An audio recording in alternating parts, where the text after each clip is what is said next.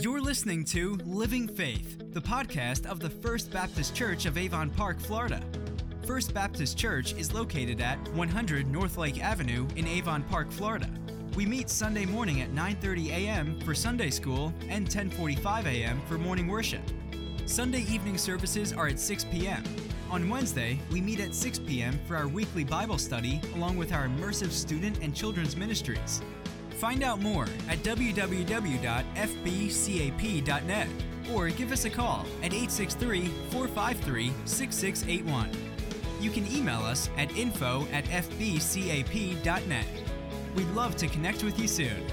This is part of our current Sunday morning sermon series, Look and Live, Life and Light in the Gospel of John. Take your Bible, if you will, and open it up to John chapter 18. My prayer is, as we were singing just that last song of worship, my prayer would be at the end of our time together this morning that we could come to a point that we could say, may our love never outlive thee. And that we truly understand what it is to know Jesus Christ, to love Jesus Christ, and as we know and we love Jesus Christ, that we live for Jesus Christ. And so this morning I want us to take a larger piece of Scripture than I normally do. So I want to talk fast. We're looking at Jesus standing before Pilate. And in this section of Scripture we have 7 scenes, I guess you could say. They bring Jesus to Pilate, who was the governor, the Roman governor. He was the one that would pass judgment. They had to bring Christ to him. We'll get to that. They're bringing Christ to Pilate. So there's 7 inside and outside scenes. Outside with the Jews, inside with Jesus. Outside with the Jews, inside with Jesus. And in these scenes, we are seeing what the Jews think about Jesus Christ, what Pilate thinks about Jesus Christ. Is he the King of Kings? Is he the King of the Jews? Well, we know that he is. And as we see this trial, this interrogation, these conversations, there's much that we can learn about the heart of man and also the heart of our Savior. So I'm going to begin reading there in John chapter 18. He has been handed over by Annas and Caiaphas, and he is going to the Roman judge Pilate. So look, if you will, John 18, verse 28. I'm going to read through John 19, 16. And so if you have a smartphone or tablet there with you, and you might want to go ahead and find the website, pastorjohnbeck.com, and on that you're going to see my sermon notes and outline. And I promise you it might be easier to follow along. It's a big passage of Scripture. Then they led Jesus from the house of Caiaphas to the governor's headquarters.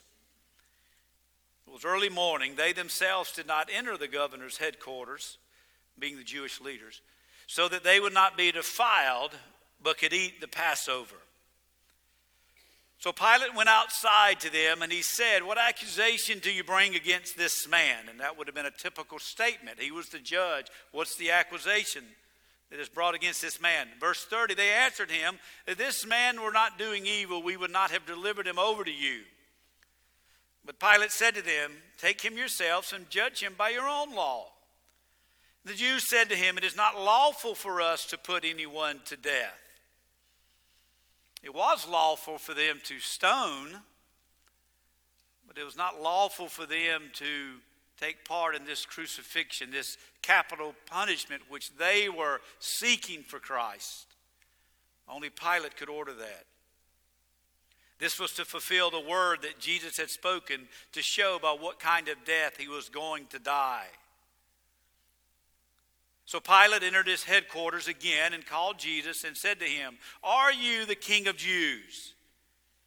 Jesus answered, "Do you say this on your own accord, or do others say that it is you about me?"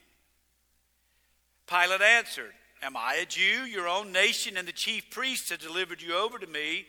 What have you done?" And Jesus answered, my kingdom is not of this world. If my kingdom were of this world, my servants would have been fighting that I might be delivered over to the Jews. But my kingdom is not from the world. Then Pilate said to him, so you are a king? Jesus answered, you say that I am a king. For this purpose I was born, and for this purpose I have come into the world, to bear witness to the truth. And everyone who is of the truth listens to my voice. Pilate said to him, what is truth? After he said this, he went back outside to the Jews, and he told them, I find no fault in him. But you have a custom that I should release one man for you at the Passover. So do you want me to release you, this King of Jews? And they cried out again, not this man, but Barabbas. Now, Barabbas was a robber. Chapter 19. Then Pilate took Jesus and he flogged him. And the soldiers twisted a crown of thorns and put it on his head and arrayed him in a purple robe. And they came up to him saying, Hail, King of the Jews! And they struck him with their hands. Pilate went out again, and he said to them, the Jews, see, I'm bringing him out to you that you may know that I find no fault in him. So Jesus came out wearing the crown of thorns and a purple robe, and Pilate said to them, behold, the man. When the priests and the officers saw him, they cried out, crucify him, crucify him. And Pilate said to him, take him yourself and crucify him, for I find no guilt in him. The Jews answered, we have a law, and according to that law, he ought to die because he has made himself the Son of God. When Pilate heard this statement, he was even more afraid. He entered his headquarters again, and he said to Jesus, where are you from? But Jesus gave him no answer. So Pilate said to him, you will not speak to me. Do you not know that I have authority to release you, and I have authority to crucify you? And Jesus answered him, you would have no authority over me at all unless it had been given to you from above. Therefore, he who delivered me over to you has the greater sin. From then on, Pilate sought to release him, but the Jews cried out, if you release this man, you are not Caesar's friend. Everyone who makes himself a king opposes Caesar. So when Pilate heard these words, he brought Jesus out and he sat down on the judgment seat at a place called the Stone Pavement, and in the Aramaic, Gabbatha. And it was the day of preparation of the Passover. It was the 6th hour, and he said to the Jews, behold your king. And they cried out, away with him. Away with him, crucify him. And Pilate said to them, shall I crucify your king? And the chief priests answered, we have no king but Caesar. And so they delivered him over to be crucified.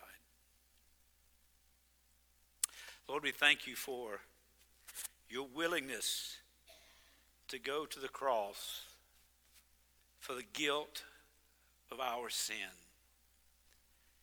and to pay a price that though we owed, could never pay. Open up our hearts this morning and allow us to continue to see you for who you truly are. Let us see you for the King that you lived, and that you died, and that you rose again to become. And this we pray in your name, Lord. Amen. Jesus on trial over who he is. Is he the king of man? Is he the Son of God? Who is he that he is king? That's a great question for us here today. Who is he? Is he the king that he says he is? Do we believe that he truly is that king? Is he a political king? Is he a spiritual king? Is he a convenience king? Meaning that he is the king that we want him to be when he wants him to be it. At our convenience. For our religious good. For our get out of hell card one day. Or is he the lamb that was sent to slaughter for our iniquities, so that we may truly have life, a life of abundance and peace and purpose and joy, a life that we serve a king? Follow along. There's 7 scenes here. I'm going to not necessarily go back and reread the text, but I'm going to move between these 7 scenes, and we're going to look at the heart of Pilate, the heart of the Jews, the heart of Christ, and examine these things. First, a few words over Pilate. We make fun of politicians. Pilate would be a politician, appointed by Tiberius to rule over the people of Judea and Jerusalem. Funny, as I was doing the research about this, nobody wanted to be there. It was the appointment you did not want. Why? Because of this. You are not at the outpost of the Roman Empire where there are Roman civilians and people that you're leading over. You're on a Roman outpost that is full of Judaism and religion and Sadducees and Pharisees and all that is taking place. And so to be sent to this area would not have been the most noble place to be. If you read back in history, you can see Pilate and his conflict over and over and over with the Jews and pacifying the Jews and ruling the people. So it was a political hotbed, a religious hotbed, and a very difficult place to lead because of the Jewish influence. His normal headquarters would have been Caesarea, but because of the Passover and the influx of all of the people of Jerusalem in the city, he would have been at his Jerusalem headquarters. But for this very reason, to keep calm, to keep the peace, to let there be a Roman presence. And they have arrested Jesus, and they have taken him in the middle of the night from the garden, and they went to Annas, and they went to Caiaphas, and they usher him into Pilate. We see here in verses 28 and 32 the first scene, Pilate standing outside of his headquarters, so to speak, his entrance. At first, it's really interesting to me, the hypocrisy, and over and over and over, just the hypocrisy of religion is on display. Just the sheer hypocrisy of religion. They would not go in to the praetorium to defile themselves so that they could take the Passover, but sent inward the innocent lamb to be crucified. Is that not hypocrisy? They stayed in the courtyard so they would not be defiled, but sent Jesus in. And Pilate comes to them and asks this question. What accusation do you bring to this man? In verse 31, the Jews respond, it is not lawful for us to put anyone to death. Immediately Pilate understood they wanted this man crucified. They had the authority to stone someone to death. They didn't mind doing that to Stephen. So with the false religion, there's always an ulterior motive. There's always something going on in the background. The Jews and the religious leaders were expert at this. We don't want this man stoned to death because he claims to be the king of the Jews. And the only way that we can contradict, this is just mind-boggling to me theologically. is one of those times when you're in your study and you just shout out loud.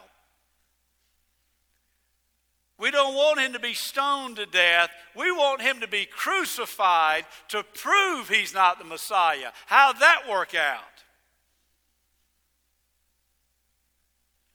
Jesus himself said in John chapter 12, verses earlier, if they weren't so blind and dead in their religion that they could hear the things of the truth of the gospel, Jesus himself said in John chapter 12, unless I am lifted up, I cannot draw man unto myself. He told them that I will be lifted up because I am the Messiah, and they are the ones that allowed it and took him to let it happen. Oh, we are just cogs in the hand of a loving Savior and a loving Lord, aren't we? False, dead religion thinks it's doing exactly what needs to be done, but they are pawns in the hand of a sovereign God. Pilate, only you can crucify him. And Jesus prophesied about that very thing. Galatians 3:13, Christ redeemed us from the curse of the law by becoming a curse. What was the most cursed way, the most humiliated way, the most degrading way to die in this culture was a Roman cross, naked and beaten and crucified on display in front of all mankind in the city of Jerusalem under the rule of a Roman Empire. And Jesus himself said, unless I am lifted up, and Christ redeemed us from the curse of the law by becoming a curse for us, because it is written, cursed is everyone who hangs on a tree. Galatians 3:13. Oh, the joy of the Jews saying it is not lawful for us to put him to death. Verses 33 through 38, Pilate goes inside with Christ. In verse 33, he looks there at Jesus and he says, are you the king of the Jews? And so this is exactly what Pilate is thinking. He looks at Jesus and he says in verse 33, are you the king of the Jews? Here's what I think Pilate is thinking. I want to be careful when I say I think this is what Pilate was thinking. This guy's not the king of the Jews. He's a carpenter's son. I mean, it would be like me just in plain clothes strolling up and saying, hey, I'm a great rebel leader. I'm a military king. No.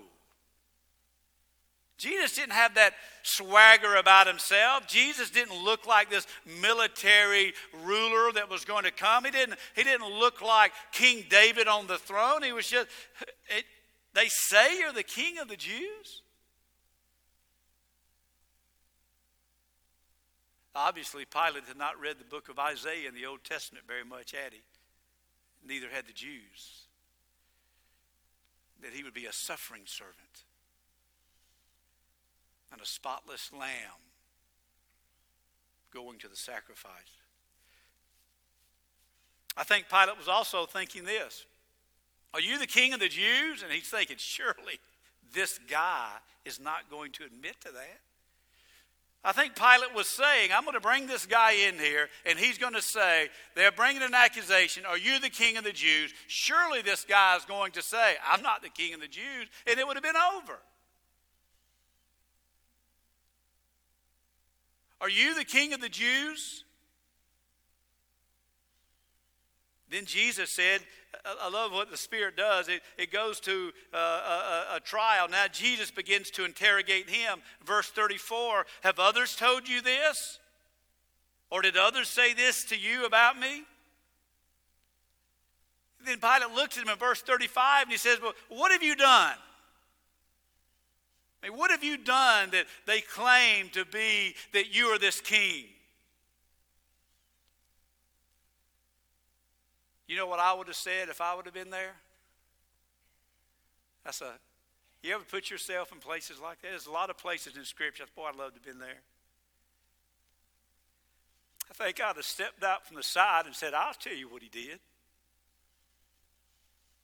He turned water into wine. That's what he did.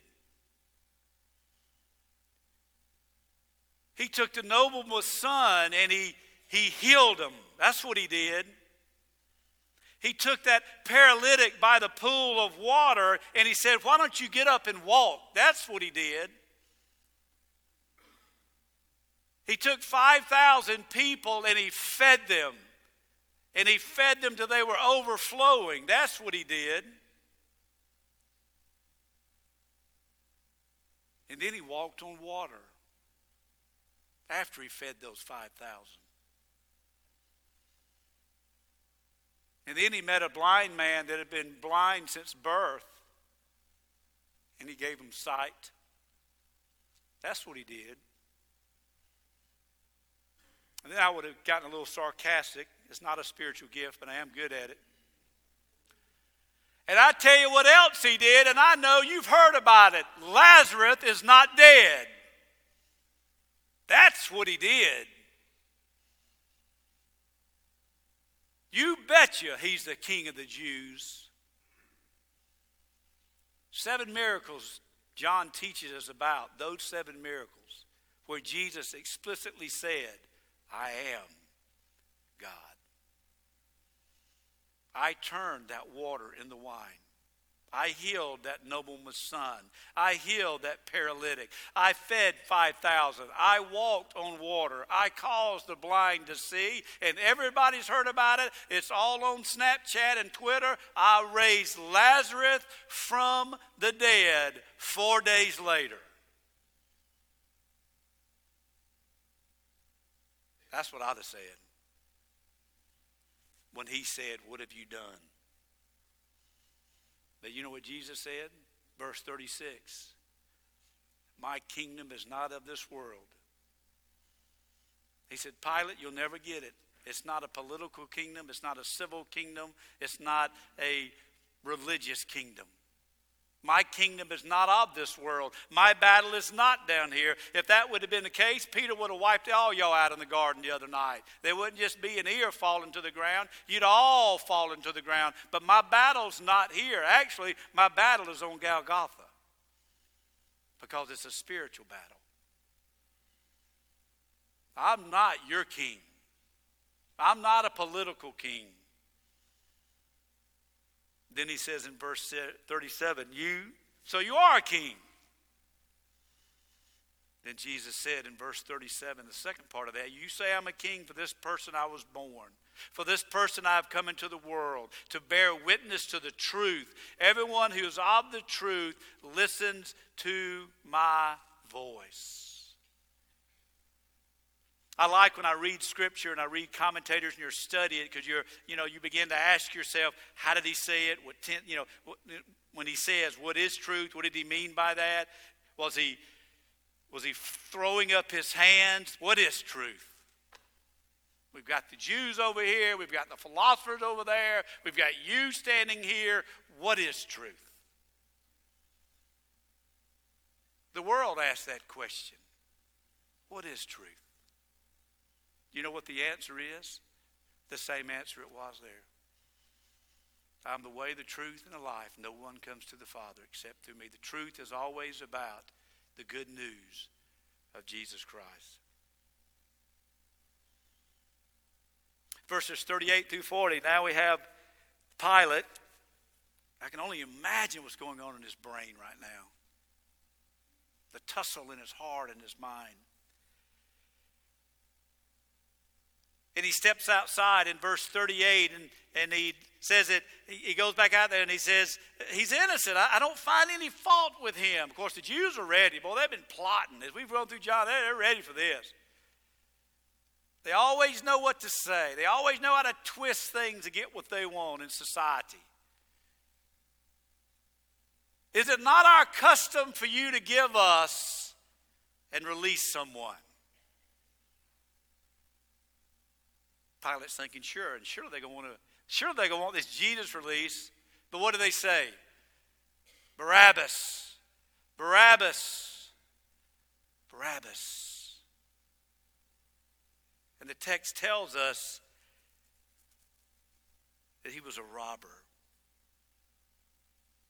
Think about this for a moment. Jotted this down. I think it's good. Remember in John chapter 10 and verse 18 and following, he talked about the sheepfold and the entrance into the sheepfold and the door, and Jesus is the good shepherd in the door. And he's telling this about the great I am, and he looks at the religious leaders and he says, but these are all only, listen to this, these are only thieves and robbers. These Jewish leaders in this religion is just thieves and robbers. Barabbas was a robber. And then in the upper room in John chapter 15 and verse 19, Jesus makes this comment, and I think it's something that we need to pay attention to. At the Last Supper, he commented and he explained to the disciples that the world will love their own. That's pretty good, isn't it? You're thieves and robbers.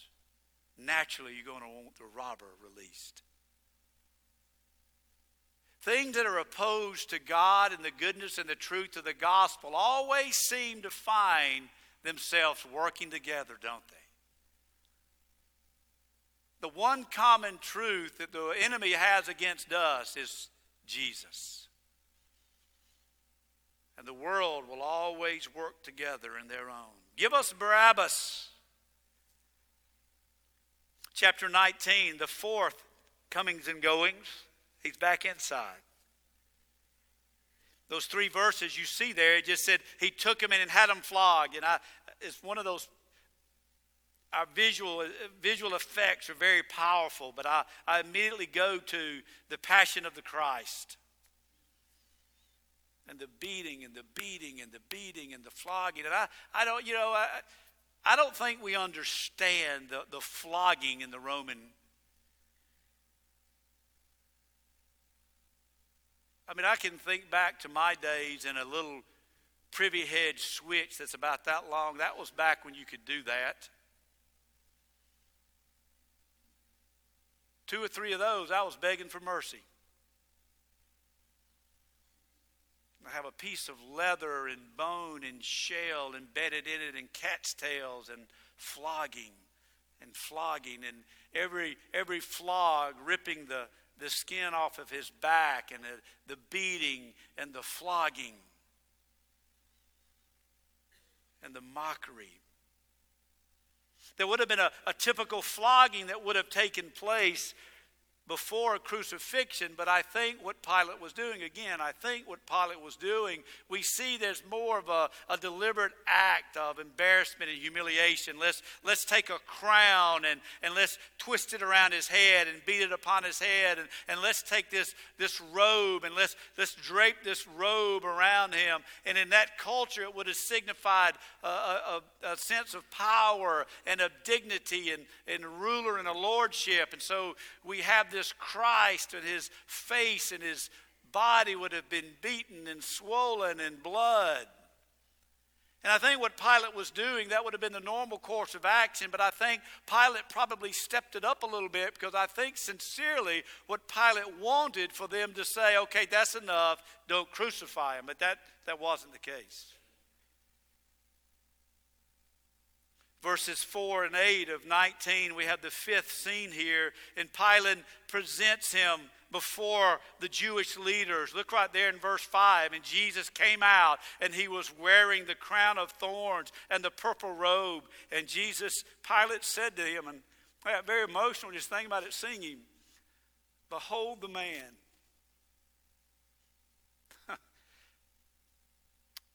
Wouldn't it have been awesome to have our choir? I thought about having our choir out in the courtyard singing, "No, behold our God." No, that's not the man. That is God. And just as we sang that with excitement and passion and majesty, that was just the opposite, the downgrading and the humility and the mockery. Behold the man. I think what Pilate was trying to do, if there's any goodness in his heart, he's saying, this doesn't look like a king. Look what I've done to him. Let him go.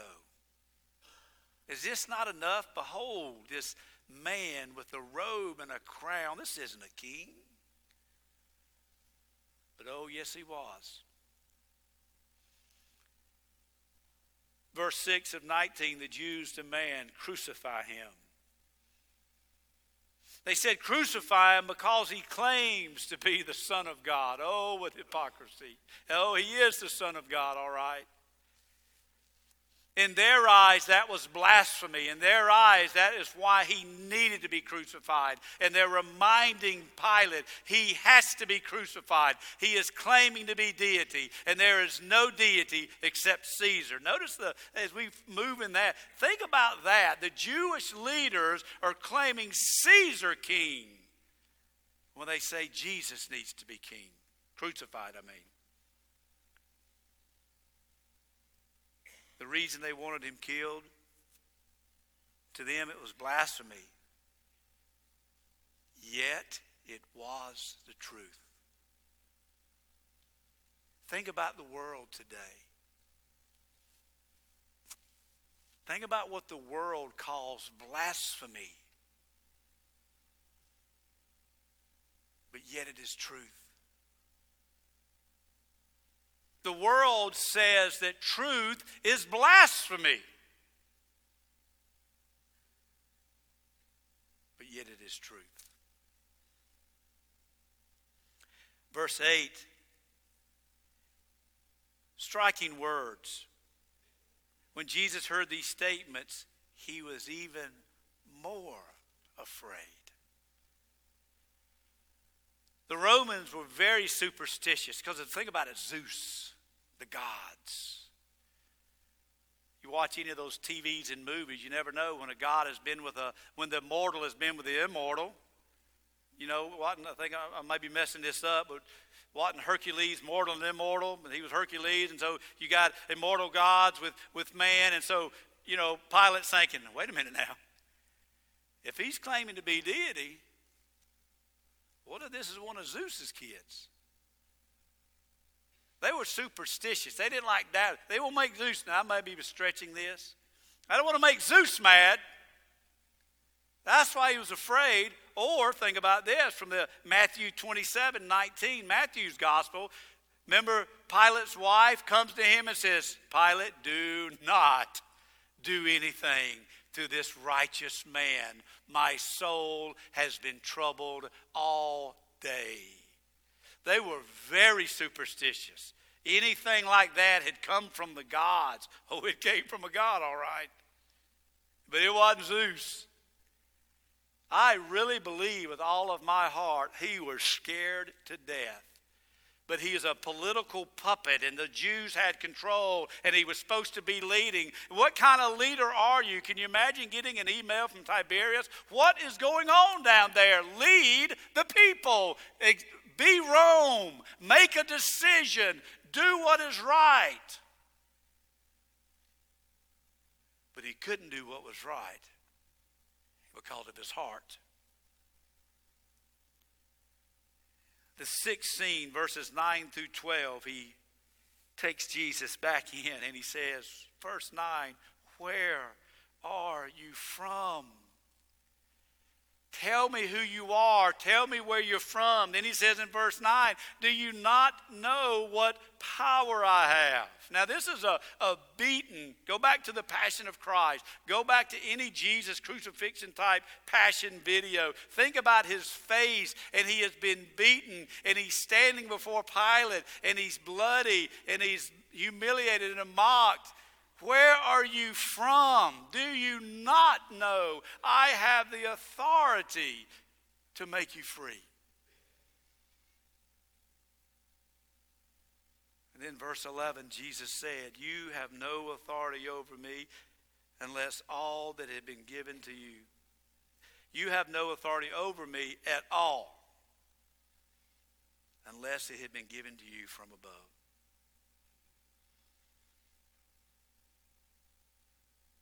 Then we looked, and the last, well, let's go back to verse 12. Verse 12, from then Jesus sought to release him, but the Jews cried out, if you release him, you are a friend of Caesar, and everyone who makes him a king, anyone who makes himself a king opposes Caesar. That's where the rub was with Pilate. If he is saying that he is a king, then he is saying he is above Caesar, and Rome would never allow someone to say they're above Caesar. So the Jews knew that Pilate had to crucify him, because if it got back to Tiberius that he was allowing a man to say he was above Caesar, that it would be Pilate's head on the block. Now we move to that seventh scene, that last time before the Jewish leaders. There in verse 13, he heard these words. He brought Jesus out. He sat on a seat of judgment, judging the great judge. Imagine that. And he sat on this great throne of judgment like he had any control whatsoever. And he said, "Behold your king." Now listen to the words of the Jews. They cried out, "Away with him, away with him, crucify him." Then Pilate said in verse 15, "Shall I crucify your king?" Notice these words. The chief priests answered, "We have no king but Caesar." You know what? That's one of those uh-oh statements. Have you ever been in a conversation and your mind can't keep up with what you need to say, and the real you comes out? You ever been in that situation? Some of you may cuss on accident. You ever done that? I was in a golf league, and I used to have people cuss in front of me as a preacher. That is embarrassing, by the way. Don't put me through that. Don't cuss in front of me. Because then you're going to feel so guilty, and I'll look at you and say, "That's between you and the Lord." But you ever notice that? Your mind, you get caught up in the moment. They were so caught up in the moment. He's going to be crucified. He's going to be crucified. He's going to be crucified. We serve Caesar. And I guarantee you they went, "Did we just say that?" Because we've been telling everybody we're doing this for God. Oh, the heart, the mouth is the overflow of the heart. Our king is Caesar. Broad is the way that leads to what? Destruction. What did Rome do to the great city of Jerusalem and their temple just a few years later? Tore it to the ground.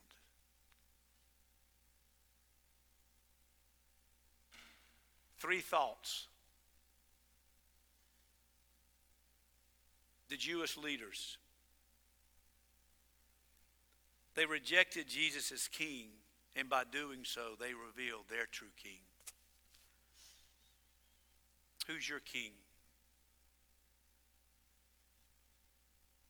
The king is that which you worship with all your heart, with all your soul, with all your mind. Your king is that who you love and who you serve and you follow after. Your king is not a religious thing. Your king is not coming to church. Your king is not doing good deeds. Your king is not believing there is a Jesus. Your king is Lord Jesus. And you go to church. You serve him. You believe him because he is your king. You have repented of your sin. Your greatest desire is to love him because he loves you, and you follow him and you adore him. The Jews did not do that. 1 John 2:16, "For all that is in the world, the desires of the flesh and the desires of the eye and the pride of life is not from the Father, but is from the world." Caesar was a human power that gave them what they wanted. It was from Rome, and that which was from Rome ultimately brought their defeat. Matthew 7:13 and 14, "Enter by the narrow gate, for gate is the wide, and the way is easy that leads to destruction. Those who enter by it are many, for the gate is narrow and the way is hard that leads to life, and those who find it are easy." They did the broad way that led to their destruction. Their king was Satan. Yes, it was Caesar. Yes, the world. And it was Satan. There are only two options. We bow our knee and our heart and our life to the Lord Jesus Christ, or to that great deceiver that is opposed to him, Satan. thought to, person to, Pilate. 3 different times as we look at the text, he wanted to see Jesus released, but he couldn't do it. He was more concerned about man and society. He was more concerned about his future, his prestige, his position. He was more concerned with pride and popularity. He was more concerned about him having control of the outcome instead of just standing on what he knew was right.